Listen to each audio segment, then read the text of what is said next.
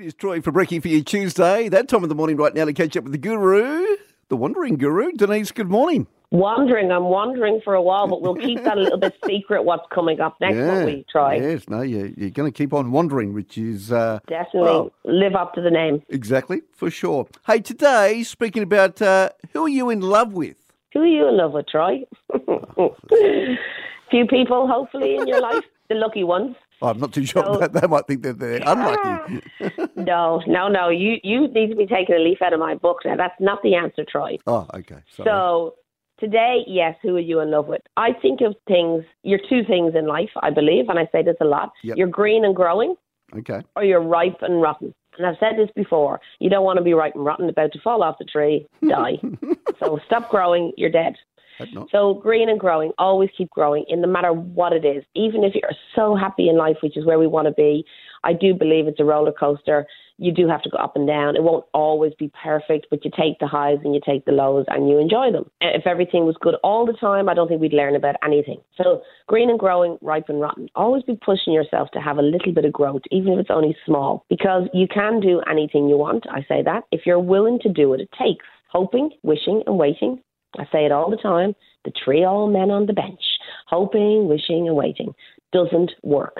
My example here was I never gave up wanting to learn salsa, actually, and I can't dance, but it doesn't stop me. And, I always think, I'd love to learn salsa. I should have gone to salsa classes. But I never really gave up that maybe, even though the knees and the hips aren't as good, that maybe I will. And, I came to Little Fitzroy, and who'd have known in Fitzroy Crossing at 54 years of age, I ended up in a salsa class and learned a few salsa moves. So because I never gave that up. But today is more about the vulnerability and being in love. Okay. So I want you to get out of your career head, forget what others think and hear about you, and kind of let's make it all about you. And let's find out, well, when you're in line with yourself, I believe, you're in love with yourself. So I want to find out when you fell out of love with yourself. And people are going, what is she talking about?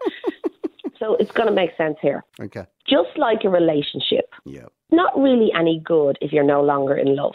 And I know that's harsh, but it is really the reason deep down people often break up. I'm not in love with you anymore. I still care about you, but I'm not in love. And the people we do form relationships with is someone we fall in love with. We don't really say yes to marriage or yes to long-term relationships if you're not in love. Is that correct? Apparently. So usually you have to fall in love. You're a man, you just say it. I know men find this stuff hard to say. Please tell me, you're in love with your partner, or you were at least at the start. So any good relationship, it's no good if you're not in love, I believe. And when we're children, before we even learn to share or care about the world as a small child, we kind of love ourselves, really, because it's all about us. It's kind of what we can get, what we can have, what we can do. Haven't even learned to share. So that's how children are. It's all about them, what they can get for themselves. So in a way, they love themselves, if you get my drift.